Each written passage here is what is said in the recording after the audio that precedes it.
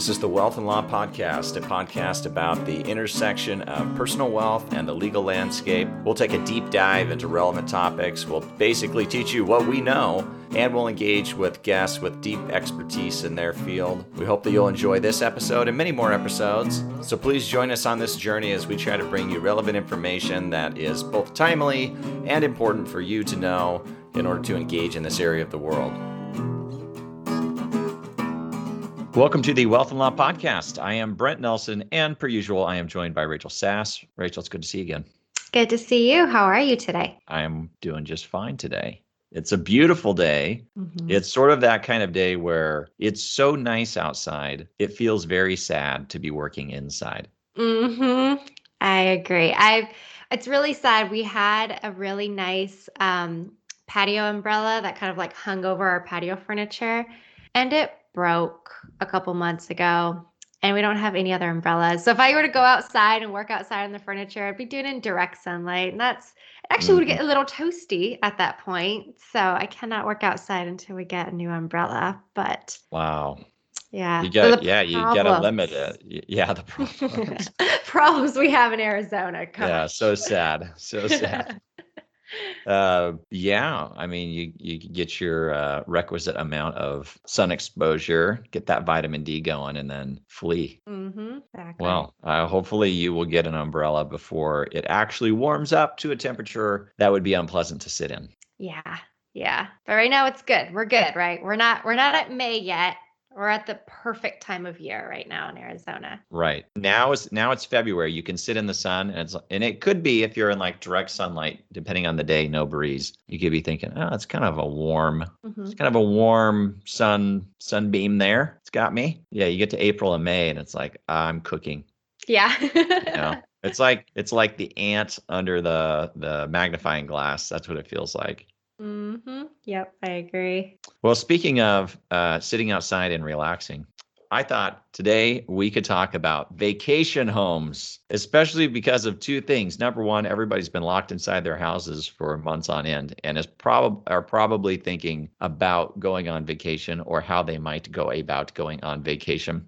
And number two, interest rates are so low. Apparently, everybody is buying houses or thinking about buying houses. And so we could, maybe fill them in on how to do that or not do that. And then number three, because we just got done with Prop 19 in California, which if anybody was unaware, part of Prop 19 was to say that if you had a transfer of real estate between a parent and children, you could no longer shelter that transfer of real estate from a reassessment of the value of the property for property tax purposes, which in California is a big deal. So people who are actually licensed to practice law in that state tell me. And so we just saw a tremendous amount of real estate passing hands, including vacation homes passing hands. So it's got us thinking about vacation homes. Yeah, definitely. I think a lot of people, especially this year with everyone just so anxious, really ready to travel finally this year, but they still might be concerned about safety and how to do it the safest way. I mean, just buying a second home, a vacation home is one way to do it pretty safe, I guess.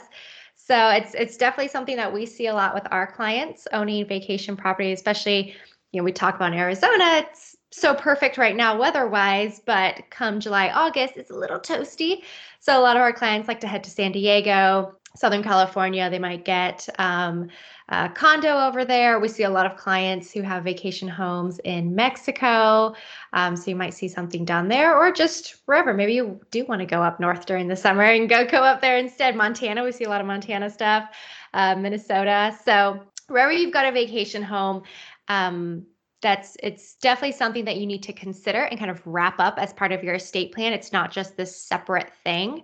And especially depending on what the goals are for the family. Do you just want to keep it during your lifetime, or do you want to pass it to your kids? Do you want this to be the forever family vacation home? And if that's a thing, then you really do need to consider it and make it a part of your estate plan. So I think the first step that people really need to consider is, where is your vacation home, right? So here in Tucson, if you are in Tucson and you're trying to escape the heat for the summer and you buy a cabin up in the White Mountains, okay, that's really easy. We're dealing with one jurisdiction law. We're dealing with just Arizona. Everyone needs to remember that wherever the real estate sits, that is the law that governs that property. So if you are buying a condo in California, California law is going to govern that property, even though you are a primary resident of Arizona. If you buy the condo down in Mexico, it is going to be Mexican law that governs it. So you really have to take that in consideration in looking at potential taxes. If you pass away, what happens to the property? So if you own real estate, just simply in your own individual name in California, you might have to have a California probate. If that property after when you pass upon your death, you might have to have a Mexican probate. So you really have to take all these things into consideration when kind of looking at how do we incorporate this and how do we make this easy and simple transitions if you want this property to stay in your family lineage. Indeed. And in terms of the methods that you are allowed or should think about using to own the property to begin with, because every jurisdiction is a little bit different. Thankfully, within the United States, from state to state, the methods of owning real estate do not differ enormously.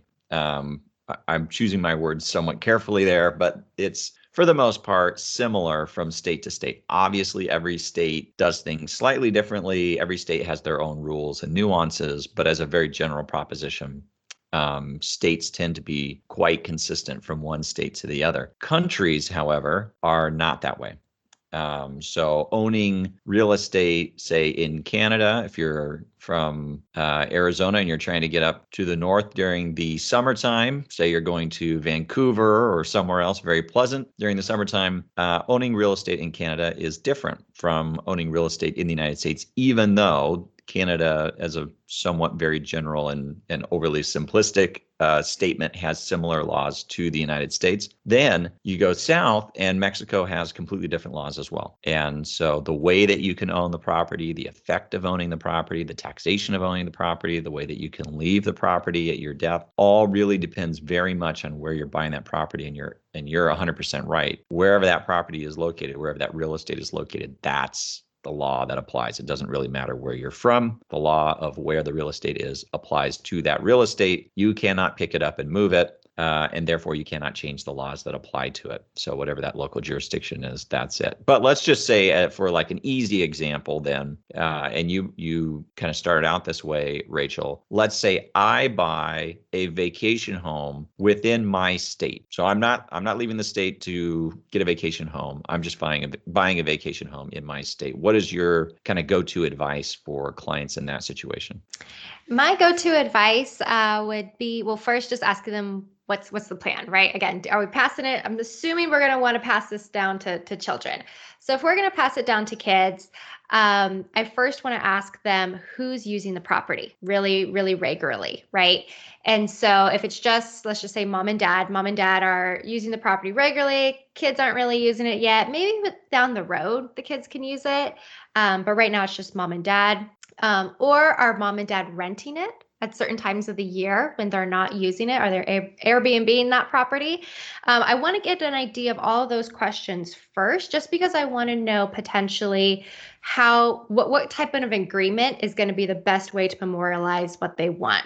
So for example, with the Airbnb, the reason why I ask that is because if you have a third party coming into your home and there potentially could be an incident that happens on the property, you want to limit your liability. So in that case, I might recommend putting that property into an LLC instead, so we can limit exposure so you don't lose all of your assets because of one horrible event that happened.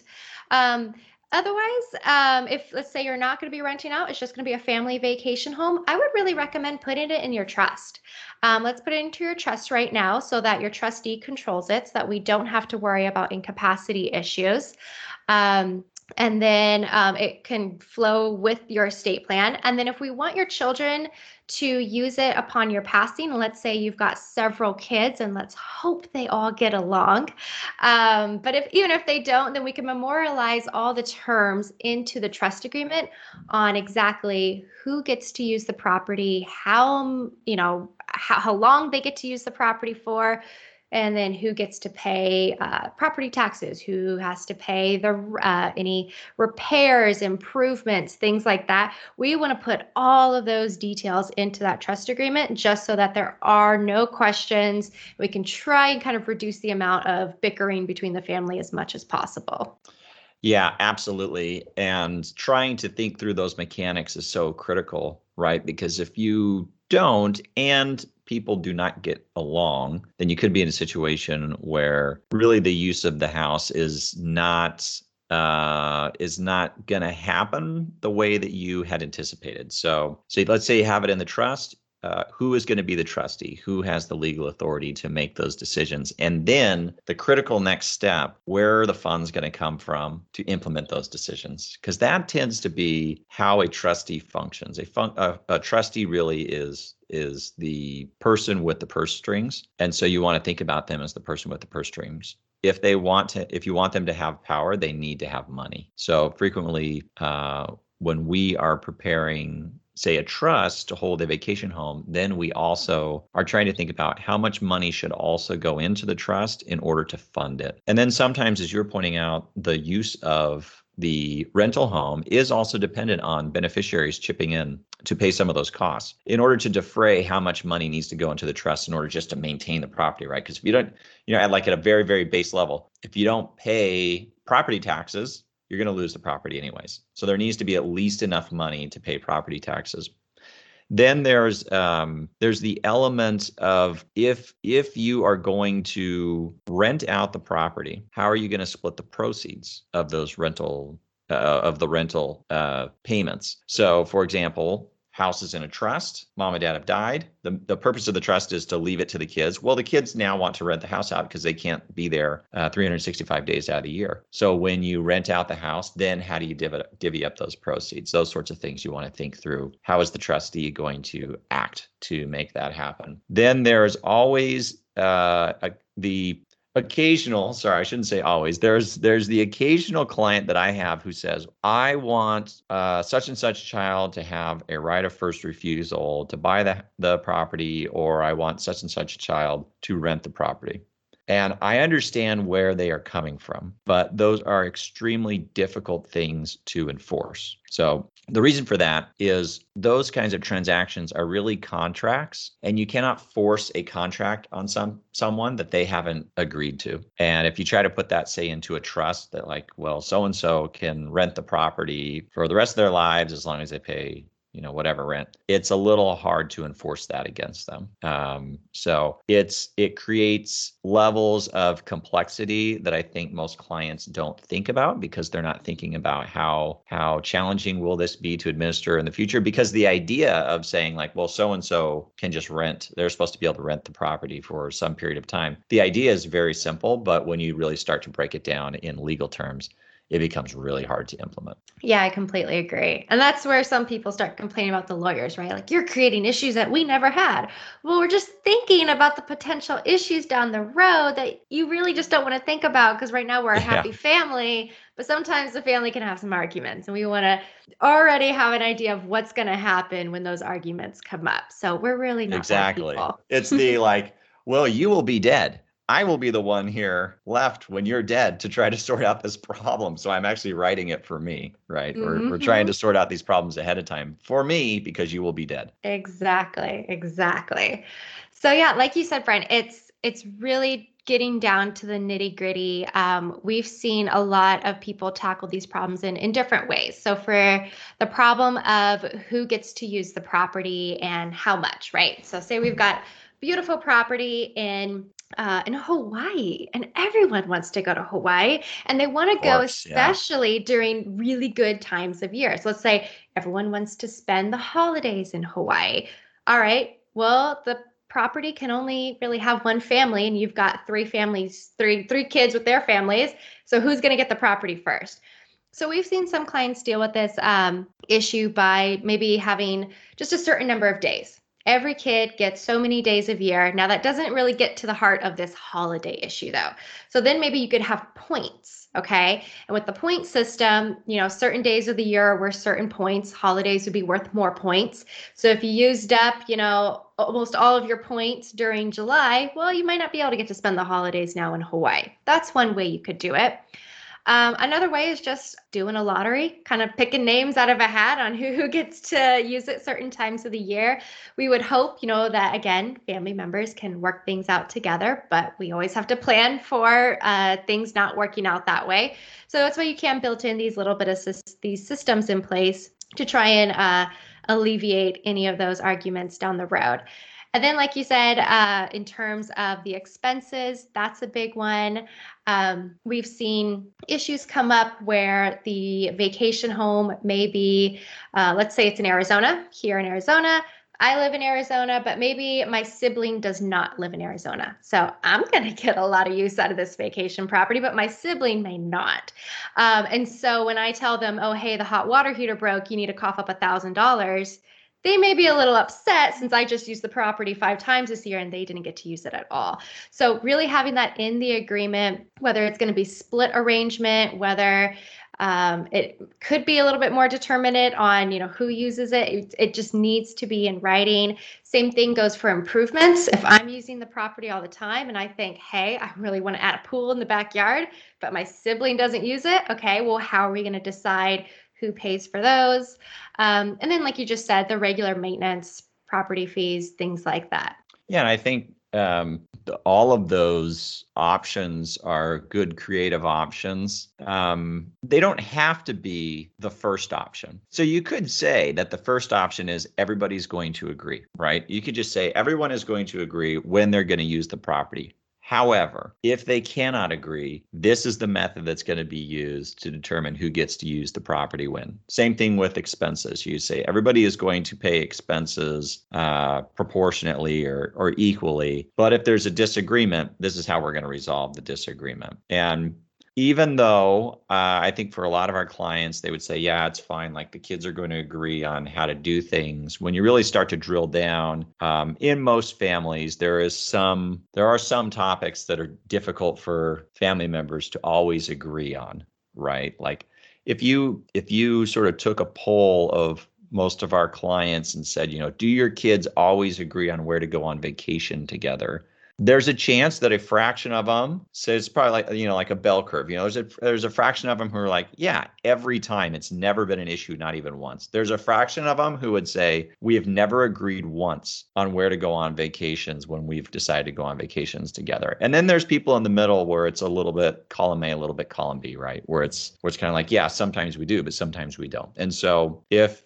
clients feel like they could fit into the nobody ever agrees or sometimes we don't agree category, then I think it becomes more important to think about how are you going to sort of deal with those issues so that it's efficient. People are actually getting to use the property. There's not squabbling. There are clear guidelines on how to divvy up days among family members so everybody knows what the rules are. They may not like the rules, but hopefully at least they wouldn't be surprised by the outcome because the rules are clear. Those sorts of weird interpersonal issues that come up among families, especially when you have a property like a vacation home, which you have to assume is going to also have some sort of sentimental value to everybody as well. So there's going to be a little bit of an emotional attachment to that property just to begin with right off the bat. So you want to have very clear guidance on how you're going to resolve any sort of issues relating to human beings agreeing on things about the property for which they have some emotional attachment. Yep.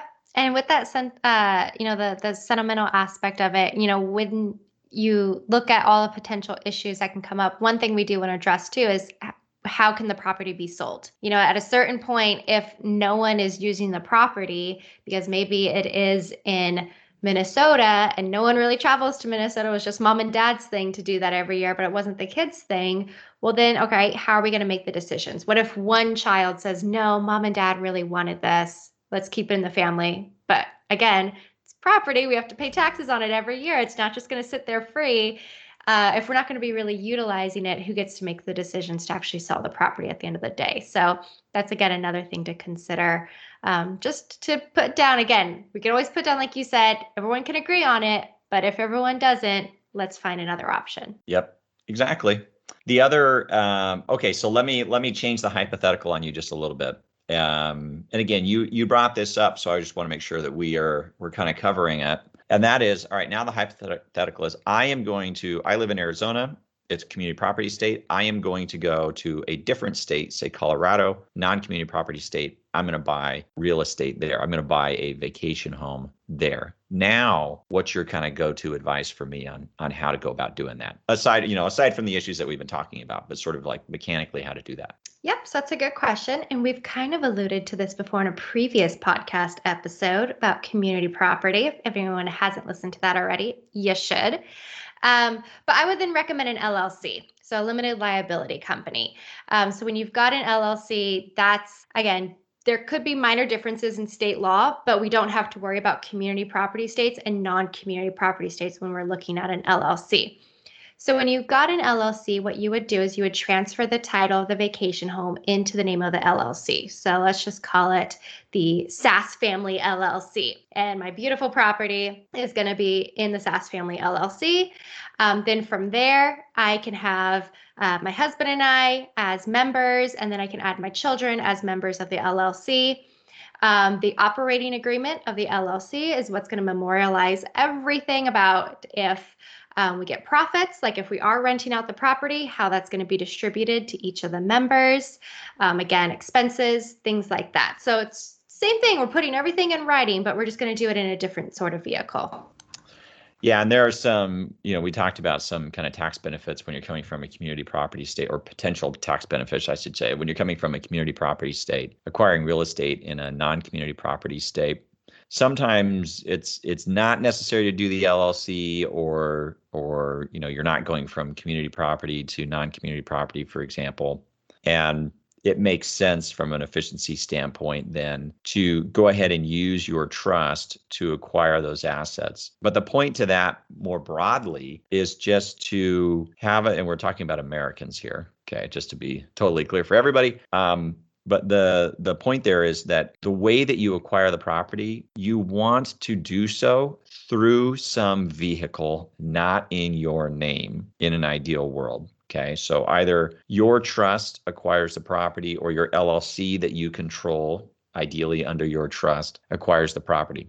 The reason being, and you mentioned this earlier too, Rachel, if you don't do it that way, at some level, you may need to do a probate in that other state when somebody dies. And having a probate, especially if you're having a probate in multiple jurisdictions, so like your jurisdiction plus another jurisdiction, is a bit cumbersome. Sometimes there's sort of a condensed version that you can do under that state's law where you don't have to do a full-blown probate, but sometimes you can't get around it and you have to do a full-blown probate. In a state like California, bless their hearts, probate is expensive. It's a pretty long procedure. It's quite formal. In other states, it's not quite as formal or expensive. And so sometimes avoiding having to do multiple probate proceedings just saves you costs in the long run that are completely avoidable. Okay. Then the flip side of that, which we keep harping on in these episodes, is you might be incapacitated but not dead.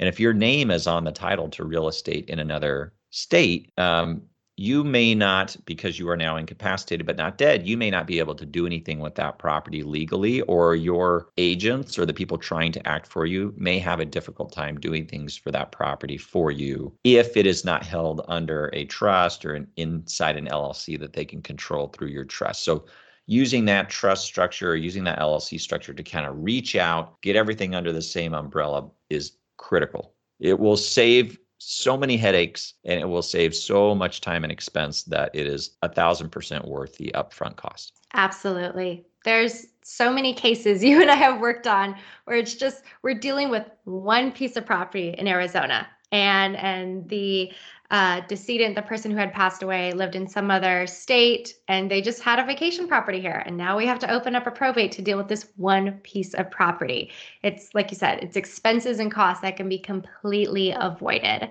One thing too, I want to add, which I get this question a lot, is, well, why don't I just own it jointly with my kids, right? So then when I pass away, my kids own it.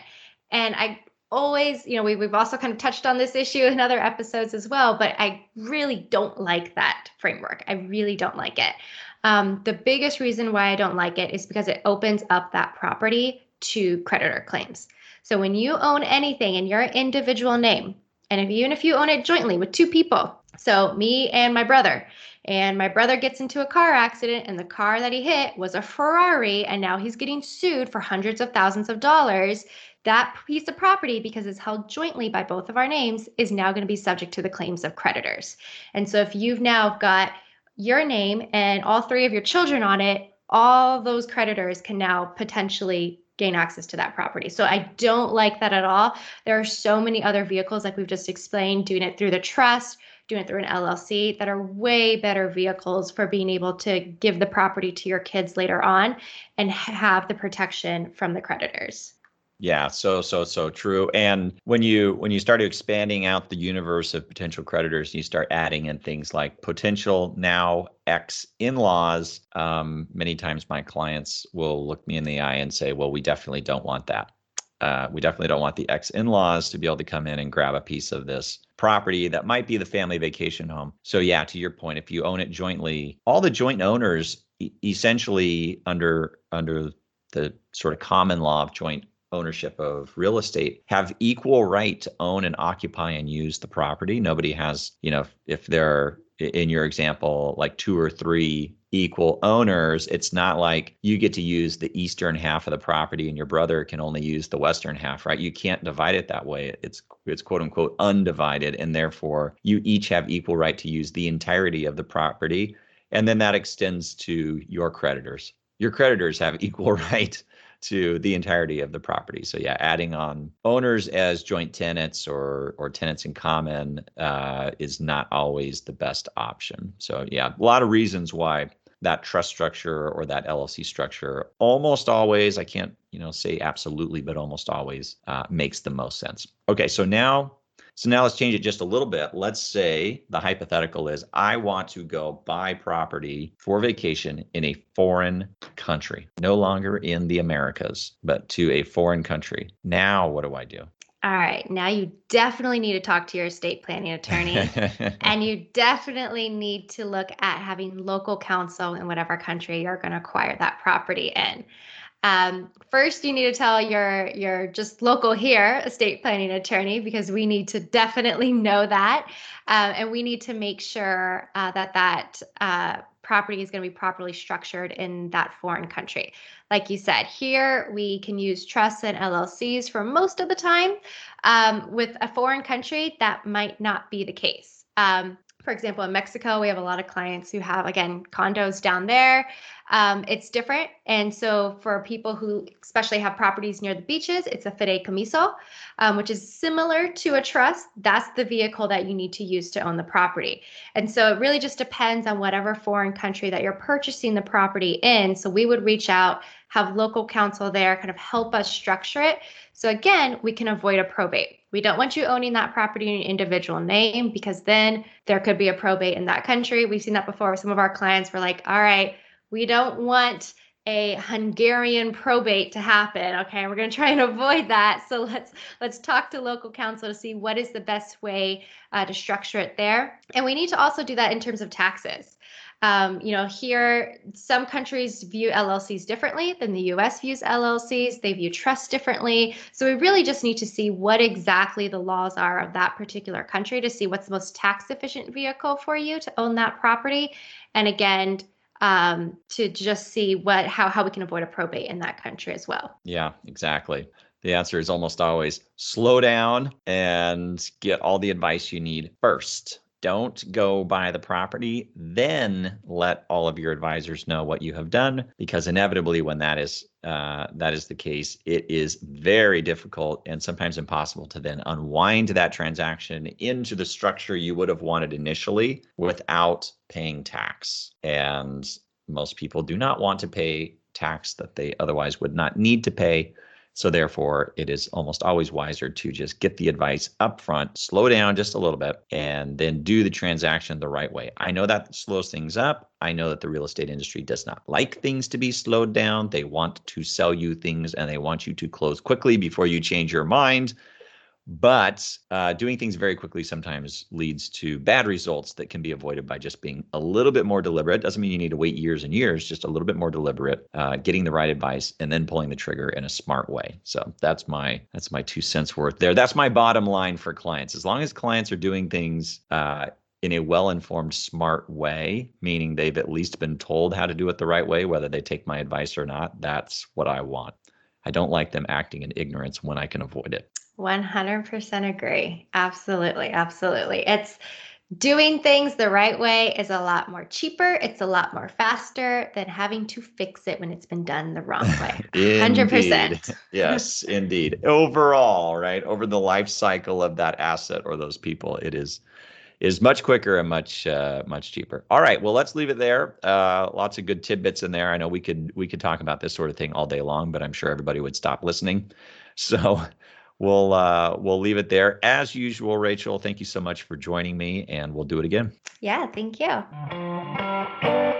Hey, listeners, thanks again for joining me on the podcast. It's fun to do it for you. If you're enjoying it, please subscribe at Apple Podcasts or wherever you get your podcasts. Subscribe to my blog at wealthandlaw.com and follow me on social media at Wealth and Law.